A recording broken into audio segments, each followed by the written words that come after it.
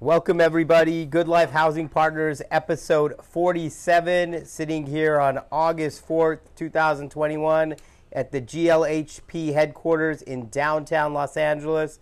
And we are starting the month of August fairly, I guess this is kind of slow. We generally, August for us is generally a busy month on the student side as we do usually in the middle of turn and hopefully not leasing up because we've already pre-leased. But most of our assets, actually all of our student assets are pre-leased. We're not that involved with turn this year. And we've completed all of our deals. And so we're in like this kind of slow period of August where we don't have that many deals that we're actively engaged on. We're looking at a bunch of stuff. We're not super duper busy. Travel schedules are fairly light right now. And I don't know, David, where does this find you in August?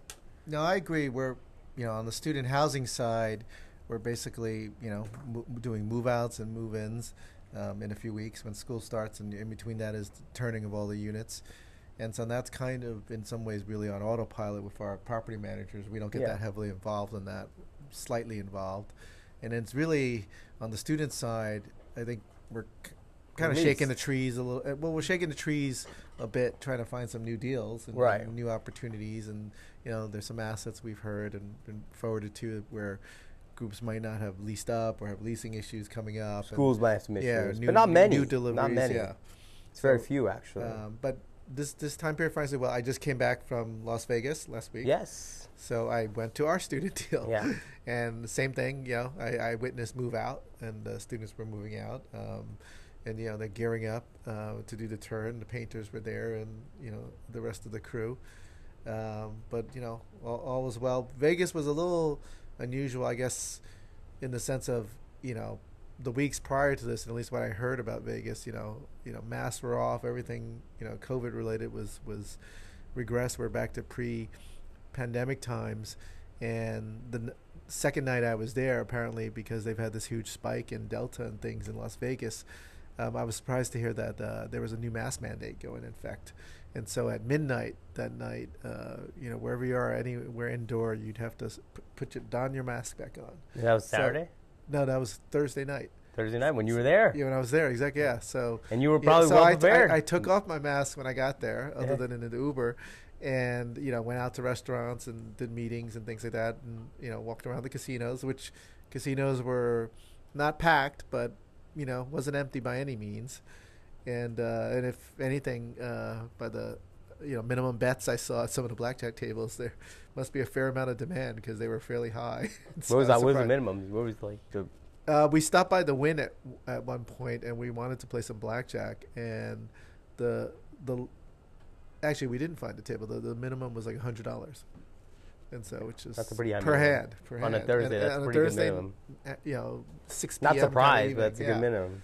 And it wasn't like every table was full, but there were people playing, and there were a lot of people I was surprised had enough money to the way they dressed to pay that minimum. But $1,000, $2,000. We actually then sort of went down a level in casino quality and found the casino Sahara. No, the Sahara. We went. I don't want to bash any casinos, but a more kind of Flamingo, older type Vegas type casino, and they had a $25. No, but had a $25 minimum. Okay.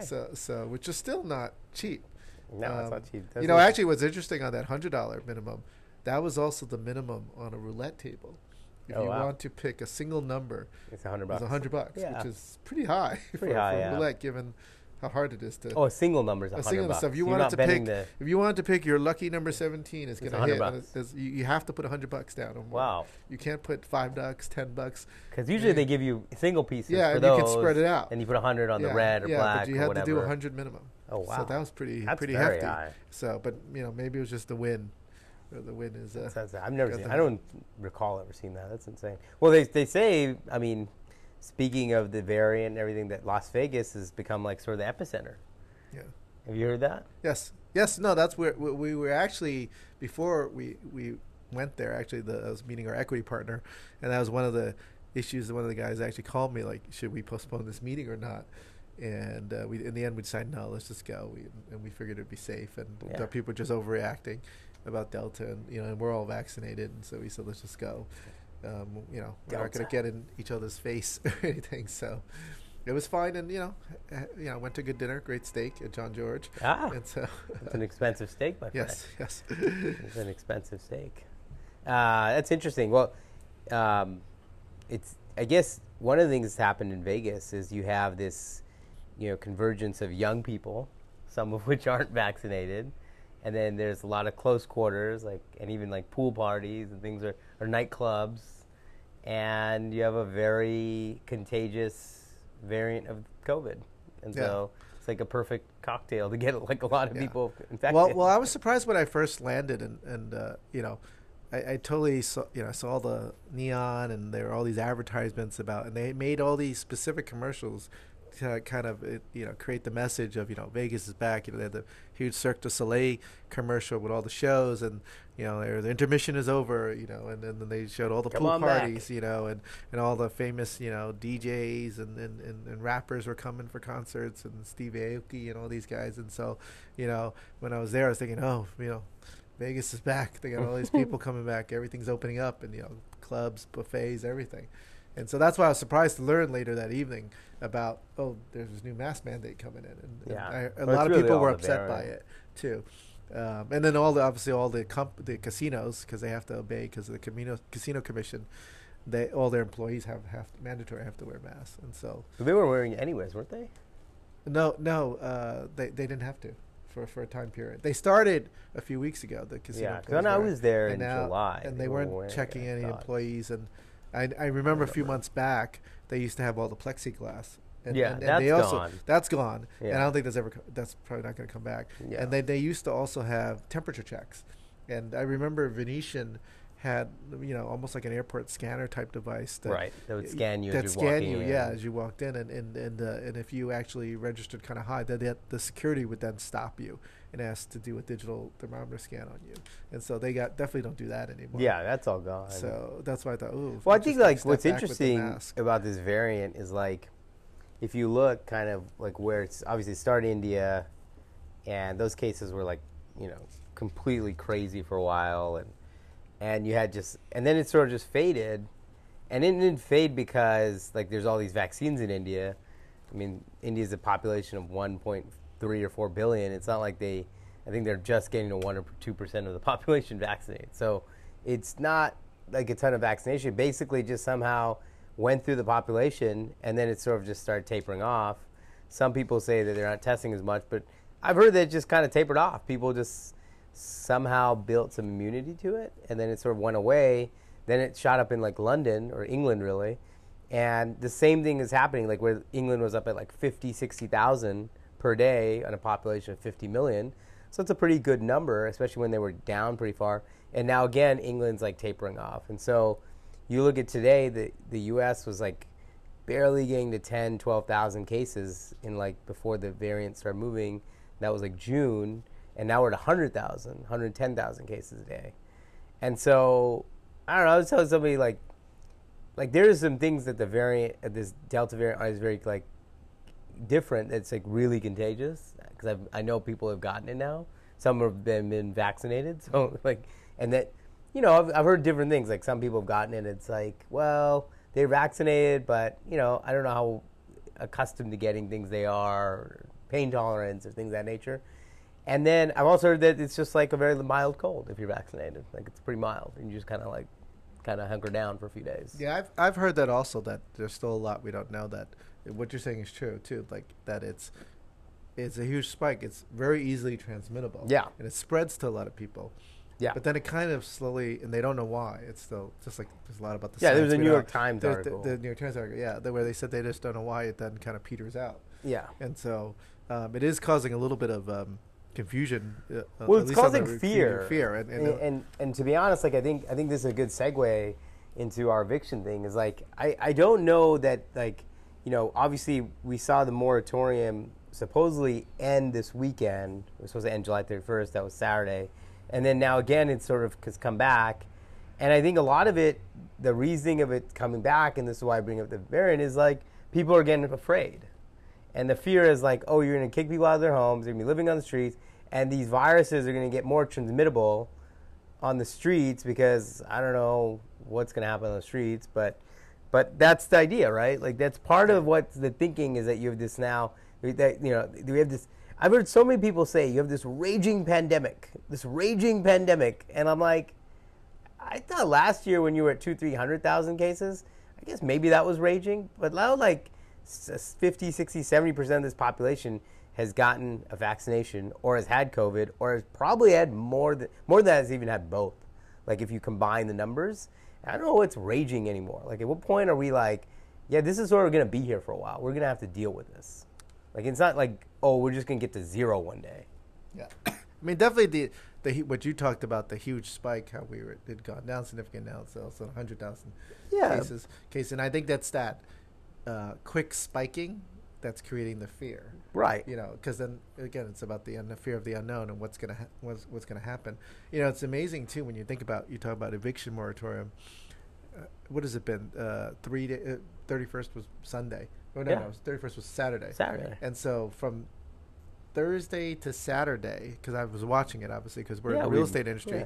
It affects us. There were so many sort of back and forth twists and turns because originally it's going to expire. We were hoping it would expire, but then the president and certain they're working around the clock, and then they made a request. Okay, Congress, you take it up. Yeah. We want you to extend it. CDC want to extend it. And then we heard that failed, and then by Friday the weekend, I thought, I think it's over. Yeah. But then you heard a lot of people complaining, why didn't the government do anything? And the people on vacation, vacation on August, and this is going to create the eviction storm, tsunami. And then you fast forward to like Monday, Tuesday, then you heard rumors of, president, administration thinking about something else, and then I guess it was yesterday when Biden announced, I guess the CDC actually officially issued a temporary extension, which from a legal standpoint is actually fascinating a little bit, or at least it is for me as ex-lawyer, intellectually, because the Supreme Court had already ruled that they didn't have the power to extend it. So somehow, but they issued an order. Right. So now it's like confusing. What happens now? And so, but clearly they've now tried to extend it. Now technically they've extended it. Who knows if it's valid till October 3rd? But they've tried to couch it a little to try to be creative or slick, and it's only supposed to apply in high and areas with highly substantial rates of COVID infection, which is a very subjective kind of area. And you look at the map of the CDC that pretty much covers most of the U.S. Yeah, and so it's just drawn more confusion. And I think if anything, in this COVID pandemic, one of the biggest challenges and problems we've had is really just communication.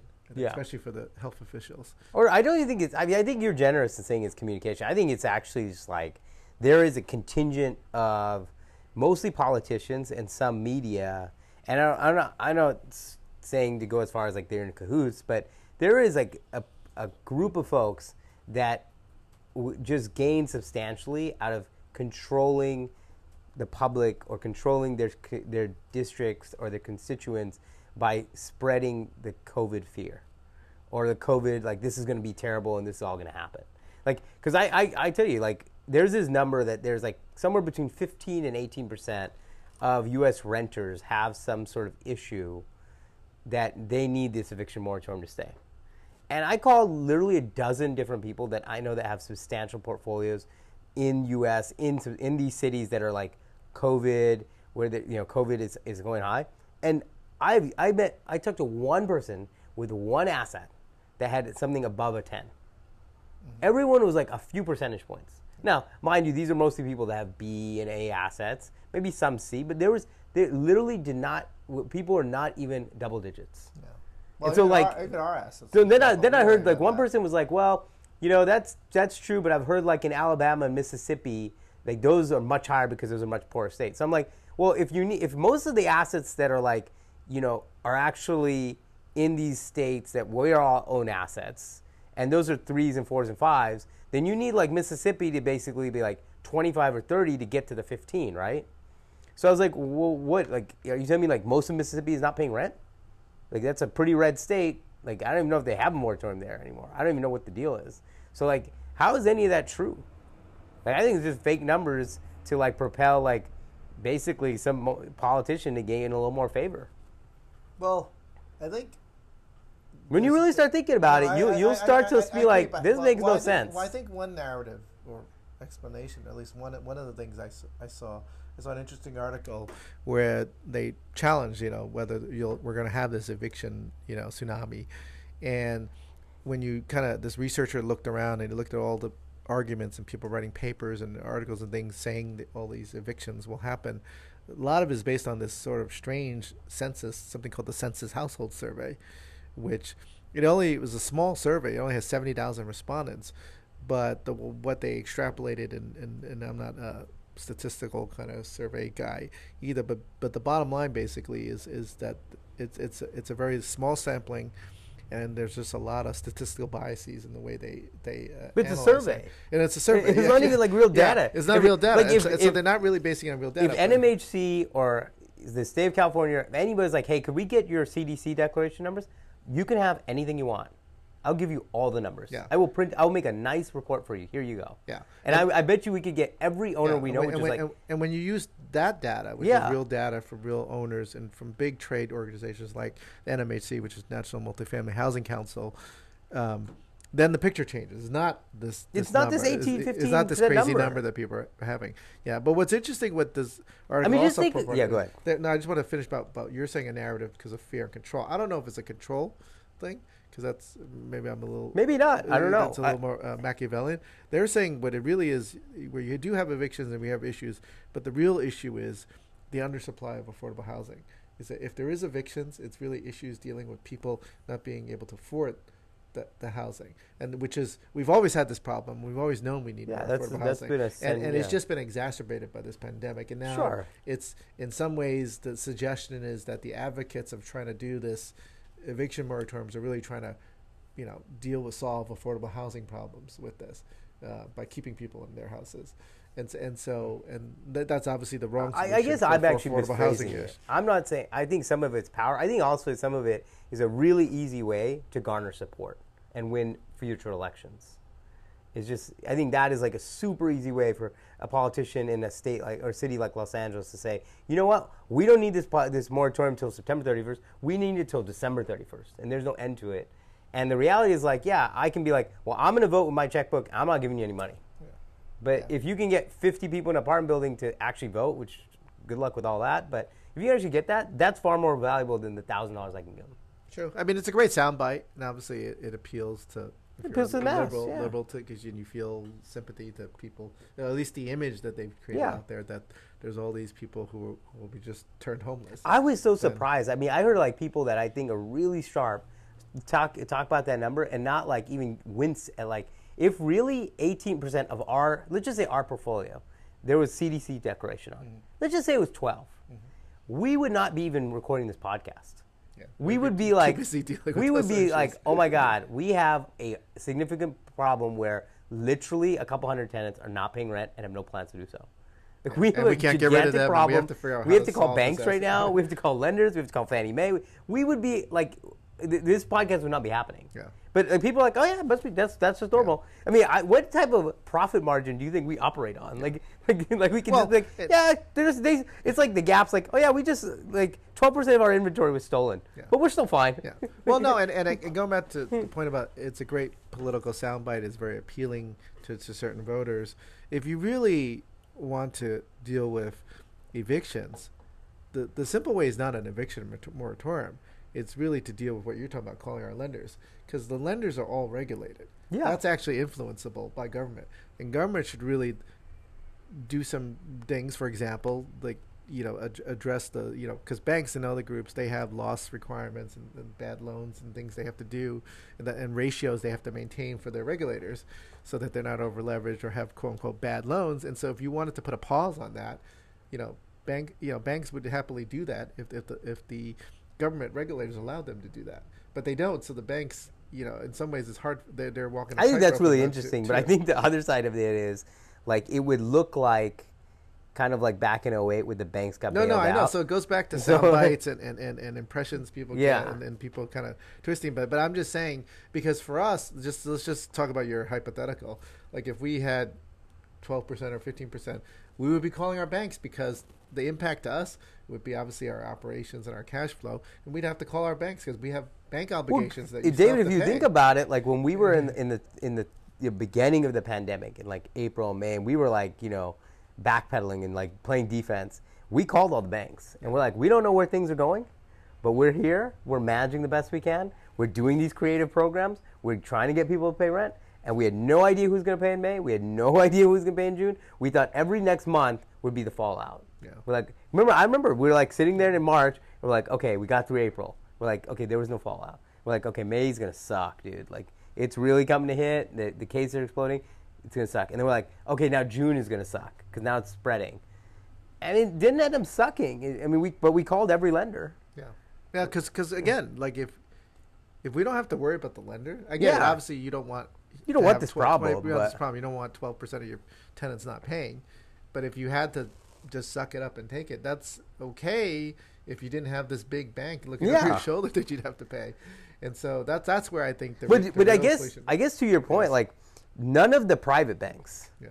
Like we were like just like, why don't you just let us do some interest only payments and at least Just give to us build an a option. reserve to That was our protect basic. a rainy Just day, just let us to do preserve interest the only asset. for like 3-4 months, and let us like build a reserve because we don't know where this is ending. And I know I talked to other guys too in the same position. They were like, let's just do interest only. Let's just keep the payments light. Let us build some reserves so that when things collapse a little further, we're gonna have a problem. The only group that did it was Fannie. Yeah. And that's government backed. Government backed. Right? So everyone else was like, no, we'll wait till you have a real problem. Yeah. Well, and the private banks is because they're going to get regulated. They're going to get dinged. regulated, They don't want to get dinged. Well, they have to put us on the list, Yeah, and then we had to get regulated, and they they got have to to put more. explain to their regulator Yeah. why do you have so many of these loans on this list? Well, and we so become forth. bad loans. Yeah. Right. And so anyway, so I think this eviction return it's window dressing kind of solution. It's good totally for, window dressing. Good for sound bites and things. The other Well, there's one argument last point too. I think the other side of it is because the apartment industry and just real estate in general, though there are some gigantic players in it, it's a very splintered industry, and it's hard to get like a bunch of like real estate people to like band together and say, okay, like we're not standing with this anymore. But it's a lot easier to get like, a band of tenants together in a city and say, let's go and march, and like that's a really powerful thing. Like like the rent's too damn high or whatever it is, which goes back to the rallying cry issue, yeah. is like that's a lot easier and a lot better for news and CNN and for local politics. Yeah. A lot of I mean, the other thing too, and this is actually a real problem too, on the eviction moratorium, the other explanation, at least the people who push for it, is arguing that there's $46.5 billion that was approved and funded by the federal government in December for rentals assistance, and only $3 billion of that money has been distributed by the state and local governments. And they're saying they need this extension because we need to give some time to finally work out the kinks. Although it's been a good couple of months now. But see, I don't know what I guess that sounds good. But why would that just go away with the moratorium? Like, it's going to be there. You're still going to be trying to get the capital out. Well, the focus should really be on, instead of this moratorium, why isn't this money getting out? Yeah. What is really happening? And I mean, you and I both that's know, where the like, accountability should be held, too. as there's more government and as the cities are bigger, and there's just less money getting out. Like, in those cities, it's almost nothing. Yeah. Like, LA is like nothing. But it's also, well, I mean, I get it.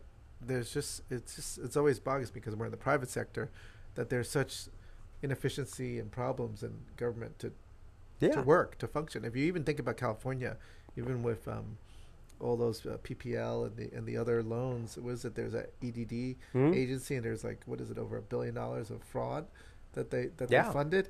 And so it just boggles me when I think about, like, how can government just operate like that bureaucracy and just make that many mistakes? And I guess now they're they're paranoid and don't want to do that to this $46 billion.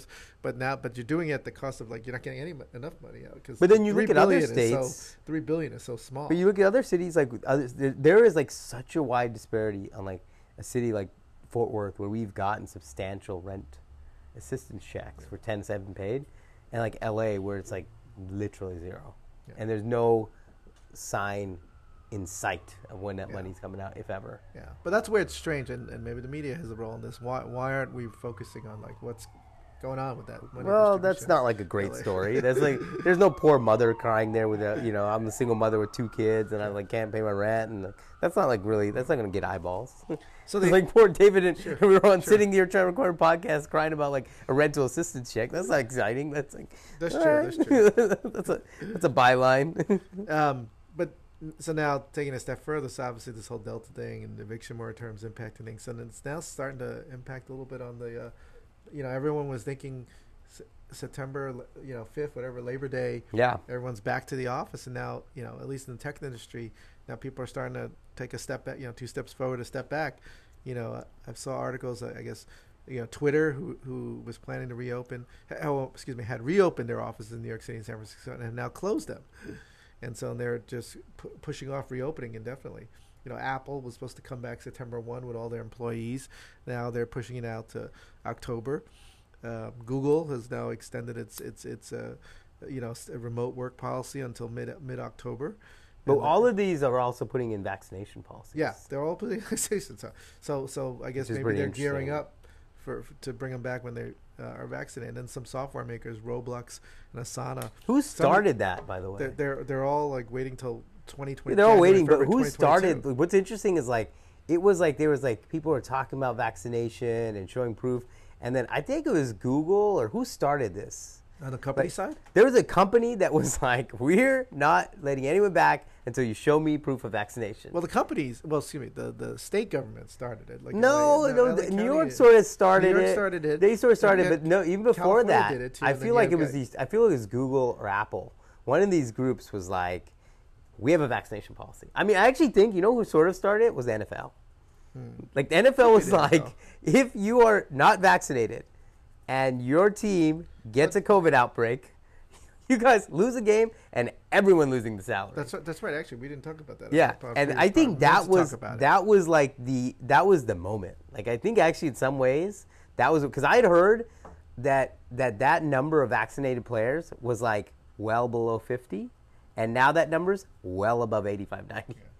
Well, Like that thing shifted in like 30 days. Yeah. Well, that had real economic consequences too. Not only did you forfeit a game, Yeah. and then if it's your fault, the players won't get paid. Yeah. And that has a huge trickle. Huge trickle down. But you only get 17 checks. Yeah. Like, I mean, like, dude, like, if you're Tom and- Brady, and you don't get if you're $1 Tom million Brady, check. you're fine. All right, you can kind of live, but you're like, dude, I only have like 3 chances to get a Super Bowl or whatever. Yeah. Like, I don't know. It's crazy. I was like, I think that was the moment where like these NFL owners were like, dude, that TV product was so bad last year where they were playing some weird games on Tuesdays, and like it sucked. But I think like Morgan Stanley or some of the other iBanks also did that too. But I Wall think Street- you're right, Wall but Street started that I too. think that like that happened. I think it was starting to happen, and then the NFL is such an everyman's type of deal Yeah. that they're like, well, because they're doing it, everyone can do it now.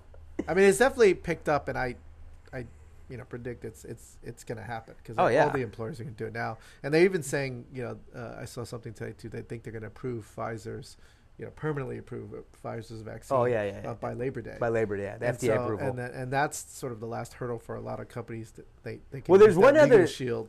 See, there's one like other it's blind required. spot in this is that, so right now, there's all these, so it's perfectly fine. We could be like, GLHP is a vaccinated workplace, and like you guys all go get vaccinated, no problem, right?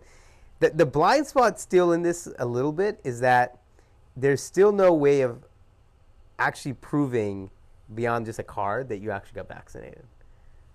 And I think eventually there's going to be something that's going to give there. Like, What do you mean that people actually requires- truly got vaccinated. Oh. Because that's the one Oh, 'cause blind you're spot saying 'cause left. people can forge the cards Yeah, in some way. that's the blind spot still. Yeah, but I do think that to me at least the way we're going. Well, you had the vaccine lotteries, and Yeah. we talked about, but I do think this is the final Oh, yeah. step of getting people vaccinated when employers, private businesses Yeah. require it, and then or you make it. You have a lot less privileges or benefits. It Oh, gets yeah. more, Life sucks. Inconvenient, yeah. If you're not vaccinated, Yeah, like if you that's can't get the into that game. movie theater, go watch a movie, or you can't get into that. That's the New York thing. Yeah, You like can't- New York, you yeah. can't get into restaurants and bars now without proving vaccinated. So if you want to go out to the restaurants and bars, you're Yeah, there was like probably this gonna do little something to trickle get it. of like few LA bars, like you had to be vaccinated. But then it's just like this whole city was like, well, you got to be vaccinated. Yeah. Like, so I think what's going to happen is there's going to be like one of these companies, like Apple or Google probably, because they hold all this iOS stuff, they hold all the operating systems, will create something on your phone that will like actually digitize your vaccination. And then it'll be just like a driver's license. And you'll have, California does have something. They have it, but it's not like, I don't know. Well, I actually got it because I got an email about it. So I just saw like, hey, there's a QR code, and I downloaded it to my Apple Wallet. It's still very much like I've not had to use it yet. a policy of like an honor system. Yeah. And there's a moment that's going to happen soon where it's going to get away from that. Yeah. Not a bad way. The honor system's never going to work.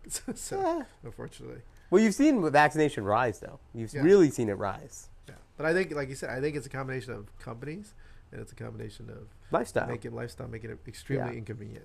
Extremely inconvenient. Well, I think we had an interesting question this week from our newest podcast producer, Thomas. How would you advise a new person into real estate with, let's just say, $5,000 to get involved? A small investor. A small investor. I don't know. I think it's a bit, well, first, what do they want to invest in real estate? If you want to invest and do things kind of like what we do at Good Life, that's probably too small. Unless we're doing a crowdfunding. There are crowdfunding vehicles out there. Well, I think actually where they'll take small money. Yeah, I think money it really takes the question before that one, which is the right next one, is like, are you trying to do an investment where you're controlling the investment, or are you trying to do an investment where you just want to put the money like a stock and just forget about it?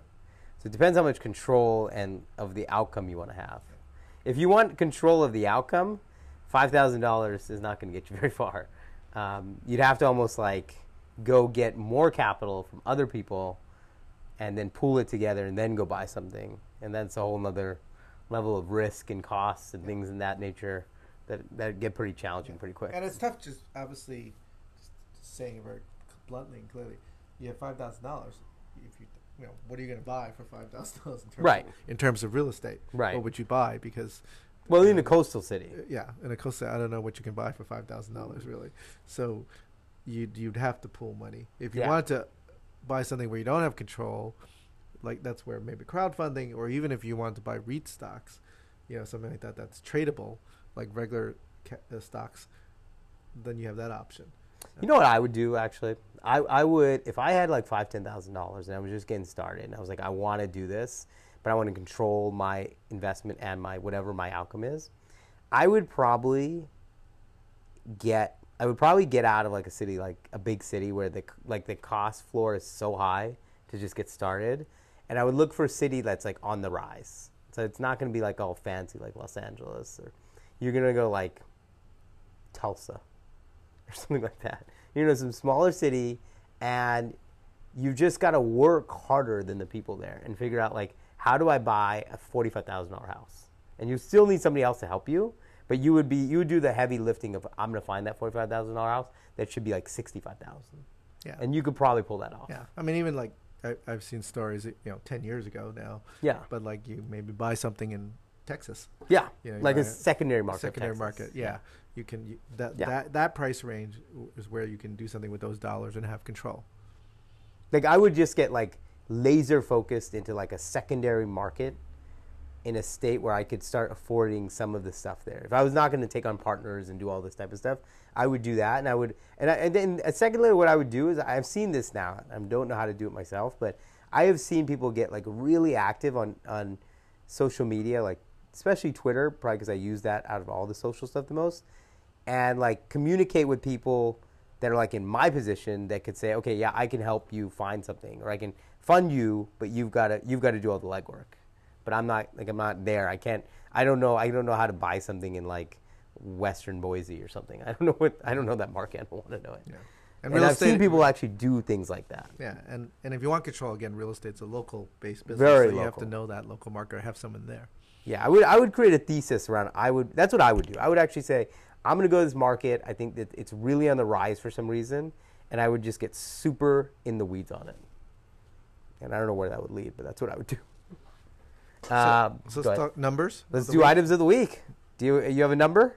My number is 10%, which is the increase in pricing from according to Ticketmaster on ticketing events, which is From much- when?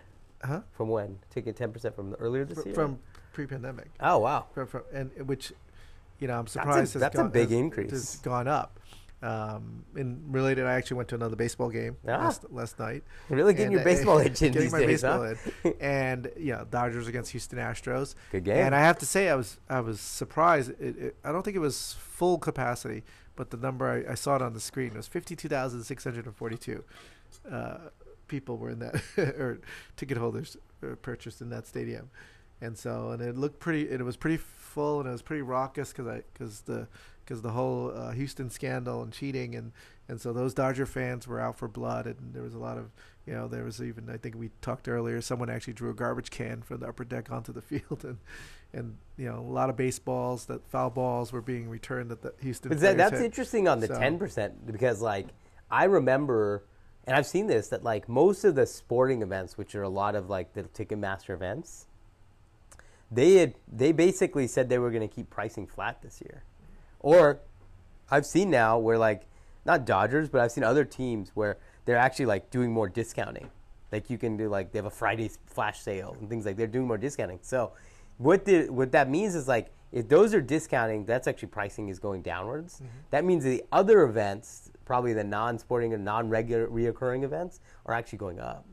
Yeah. Which means well, I think it's also a reflection of now that just we're demand, and people, now that we're open, people want to go want out, to do stuff. want to do stuff. It's been a year, but there's also less stuff. I think. Yeah, there's not nearly as definitely much. less stuff. And so the stuff that's non-reoccurring, with whatever, with some rappers in town for 2 days, that ticket that was $60 is now probably more like $72.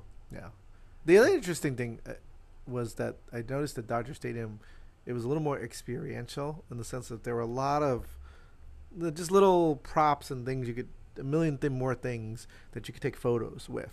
So you could do selfies, and they had this huge World Series ring that was the size of me, basically. Oh, wow, you cool. stand next to it. It had all sorts of things like that, and then there was a little Dodger Blue Heaven town in the back, because I wound up walking out back that way, and I realized oh, look at all these things they have here now. And so it's definitely more kind of kid and family friendly for for your friends to do photo ops and just do more things than just the game. Yeah. So, what's your number? My number was 250 million, which is a very big number, and it's going to get even bigger because that was the bail amount set for one Tom Barrack. The bail amount, Yeah. just for one guy to stay out of jail. Tom Barrack of Colony, once of Colony Capital. That was his bail amount set by some judge, which. And he paid it. He put it together somehow. Which real estate guys don't have that much liquidity, generally speaking. Yeah. But he's a billionaire, and he must have done something. But and I was just shocked that because he's not. I mean, he's not a celebrity, but he sort of is. People know who he is. He couldn't just Well, he's a good friend of Donald Trump. And he's a Trumpy. I mean, he just couldn't disappear that easily unless Bezos lent him one of his rockets or something. That's true. It would be hard for him to escape the arm of the law, really. Yeah, I mean, he could get a jet and go somewhere, but he's kind of a known figure to some degree. Would recognize him. And he's kind of recognizable, too.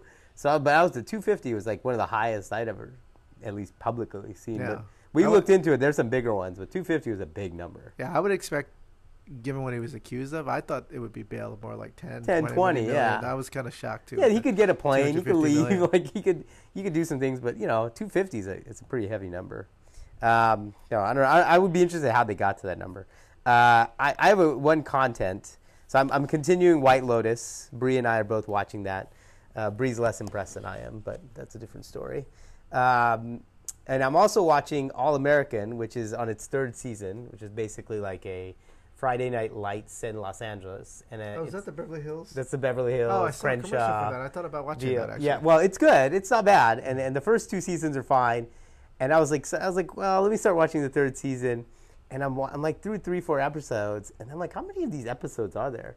And I started looking at it, I'm like, oh my God, there's 19 episodes of this damn thing. And they're all 45 minutes. And I'm like, but now I'm into it a little bit. So I'm like, That's a lot of. it's a lot of content to watch, man. And so I'm like, drama. I'm definitely like starting to fast forward. And then I've been doing this thing where I like start watching it on like 1.5 speed. Because I'm like, dude, I'm gonna get through this whole Wait, thing. there's only one season of it. No, this is third season. But Third the other season, okay. seasons were like 8 episodes or something. Okay, And then this okay. was like the mega ending season or Because something. when I saw, to be honest, I saw Netflix does this thing. They Yeah, start yeah. playing some stuff while Yeah. you're looking through the Yeah, titles. yeah. And I saw it, and I thought, oh, that actually looked kind of interesting. Oh, it's interesting. But I thought it was just a one season kind of show. Yeah. So It's on the that's WB. It so started that's- there. oh, okay, that's where it started. I thought maybe I didn't know if it was a Netflix. It was a original. WB. So then I was. Yeah. So that's. It's a that's very amazing. like if you're from LA and your kids went to school in LA, like there's some things that are funny and interesting about it. Like it's like a lot of cliche, like Beverly Hills High School versus Crenshaw High School. Yeah, I don't know. It's interesting. I thought it was interesting. It's I very thought like about high watching school it. drama. Everyone's like 35 years old in it, but it's fine. Yeah, well, I Everyone's like confess. 28, I whatever. confess. Actually, I wound up watching instead a movie which kind of cheesy, can't be. It was called The Losers. Okay. With Zoe Saldana, and so I was gonna watch that. That also it popped was kind up. of and I guess it was actually a comic adaptation of wasn't Marvel, but it was a comic about a bunch of soldiers for hire type guys. But a couple of the characters, actually, the guy who plays Captain America in all the Disney movies was Marvel movies was one of the characters. And so, I didn't watch that. I'm gonna watch that. but it was your classic kind of soldiers and CIA tried to kill them and trick them, but they survived. Is that a recommendation or is that a? It's entertaining. Okay. It's a little much. I mean, it was kind of funny. They had some funny parts, like the Captain America actor I forgot his name now. Chris Evans. Evans. Chris Evans. Oh, is Chris it, yeah. Evans. And Yeah, Chris yeah, Evans is obviously a very Yeah. buff kind of dude, and Yeah. apparently he had a niece. He was in a little soccer team, 8-year-old, and has a little called the Petunias. I think he's I've walking seen around this. with his little pink shirt called the Petunias. Yeah. And I think towards I've the actually end, seen he this. actually was at the soccer game and got into a fight with the Yeah. referee because of they bad were call or playing something, another yeah. team that was much bigger girls, and they were getting bullied around. And Yeah. he was complaining to her about how could So you it's a not see partial that wreck. foul? Huh? It's a partial. It's a partial wreck. recommend. Yeah. Yes. I can't If you need recommend some laughs. It's Yeah. okay. I would recommend All American, but I've now realized that this third season is quite a commitment. So, I'd say the first Yeah, season. I might watch the first. The Now first you got me season, intrigued. I some might good, watch the first good season. cliche, some actors that are recognizable. It's not bad. I have one upgrade this week, and I've realized this now. It's this clothing brand called Vuori. Vuori. Yes, Vuori, Okay. and it's like an athleisure brand. And so first I saw people wearing it, then I bought something on it, then my wife bought me something on it, and then somebody else bought me something on it. And then I was like, how the hell did I get all this Vuori? And then I looked around, I saw like other people in my age demographic also have this brand. And then finally I figured out this damn thing's like all over Instagram. It's like every time you're looking at your Instagram, it'll be like the 4th thing or 5th thing. And I was like, dude, there's so many people that own this brand. And it's good, expensive, tracky pants and, shorts you don't have to you can swim in or run in and whatever. But I was like, that is some powerful Instagram marketing because I know like at least like a dozen people that have bought this damn brand. And it's See, now you got me interested. Now I'm gonna go look at it. You're probably gonna buy something. It's a little it's just pricey enough, and it seems like it's just quality enough to justify it. But I don't know, man. I just know a lot of people have bought this brand, and I'm now a part of that group. But it's good. It's good stuff. I'll wear a shirt tomorrow. You can check it out. Okay, I'll check it out tomorrow. All right, that's it for me. You got an upgrade? You went to the gym? I went to gym. Well, the only thing I was going to talk about, if you're going to talk about clothes, I was surprised. I was reading about an article about, casual wear and how part of the whole Wall Street, used to be, in 1999, I guess, where they started all the casual Fridays. But even then, certain banks held out and had to wear suits. And I know pre-pandemic, I remember that now. That's so suits funny. were coming back. Yeah. And when I started out as a young lawyer, I had the whole wardrobe, just the suits. The rise of the dockers. Suits and shirts and ties, and you just kind of mix around the ties and the shirts a little bit. And so, but now people are coming back to try to entice people to move away from, the hybrid work. And so the casual work week, not Fridays anymore. And even banks like Goldman Sachs, used to be a taboo. No jeans, though. You can't wear the jeans on the casual Friday. But now jeans are in, and even the president of the Fed He's been wearing sneakers. Yeah, and sneakerhead. He's a sneakerhead. Yeah, and so he's John excited. Williams, right? Yeah, John Williams, Was New York Fed, and he's going to bring in. He's all excited about being able to express himself in his own little private passions about sneakers and wear his own sneakers. And the whole argument or thing is they're saying, you know, people wanting to express themselves, being more individual, will make them more comfortable and happy at work, and happy workers, more productivity. So we'll see. It's interesting. Where I remember that 20 years ago. Where and also the shoes too, Florsheim shoes, which I bought a few wingtips in my days. They are used to be, only 50% was casual shoe wear, and the rest were all the business banker wear. And now it's 80% casual footwear if you go to those sites. So, you know, might pick up some for myself and our producer, one of our assistant producers, Jason. Yeah, please do get him some Florsheims. That would be great. All right, folks, this was a great episode. Thank you, everyone. Please do keep following us at pod@GoodLifeHP or on our Instagram or LinkedIn. We're always available. Happy to chat about any deals you may have, or if you're interested in finding out more about Good Life Housing Partners, we're always around. Bree, thank you. Jason, thank you. And Thomas, thank you for the first time. So, guys, good episode. Thank you, everyone. David, final last words? Thanks, everyone, and be safe. Get vaccinated, I guess. Yeah, get vaccinated, too. Probably good for you.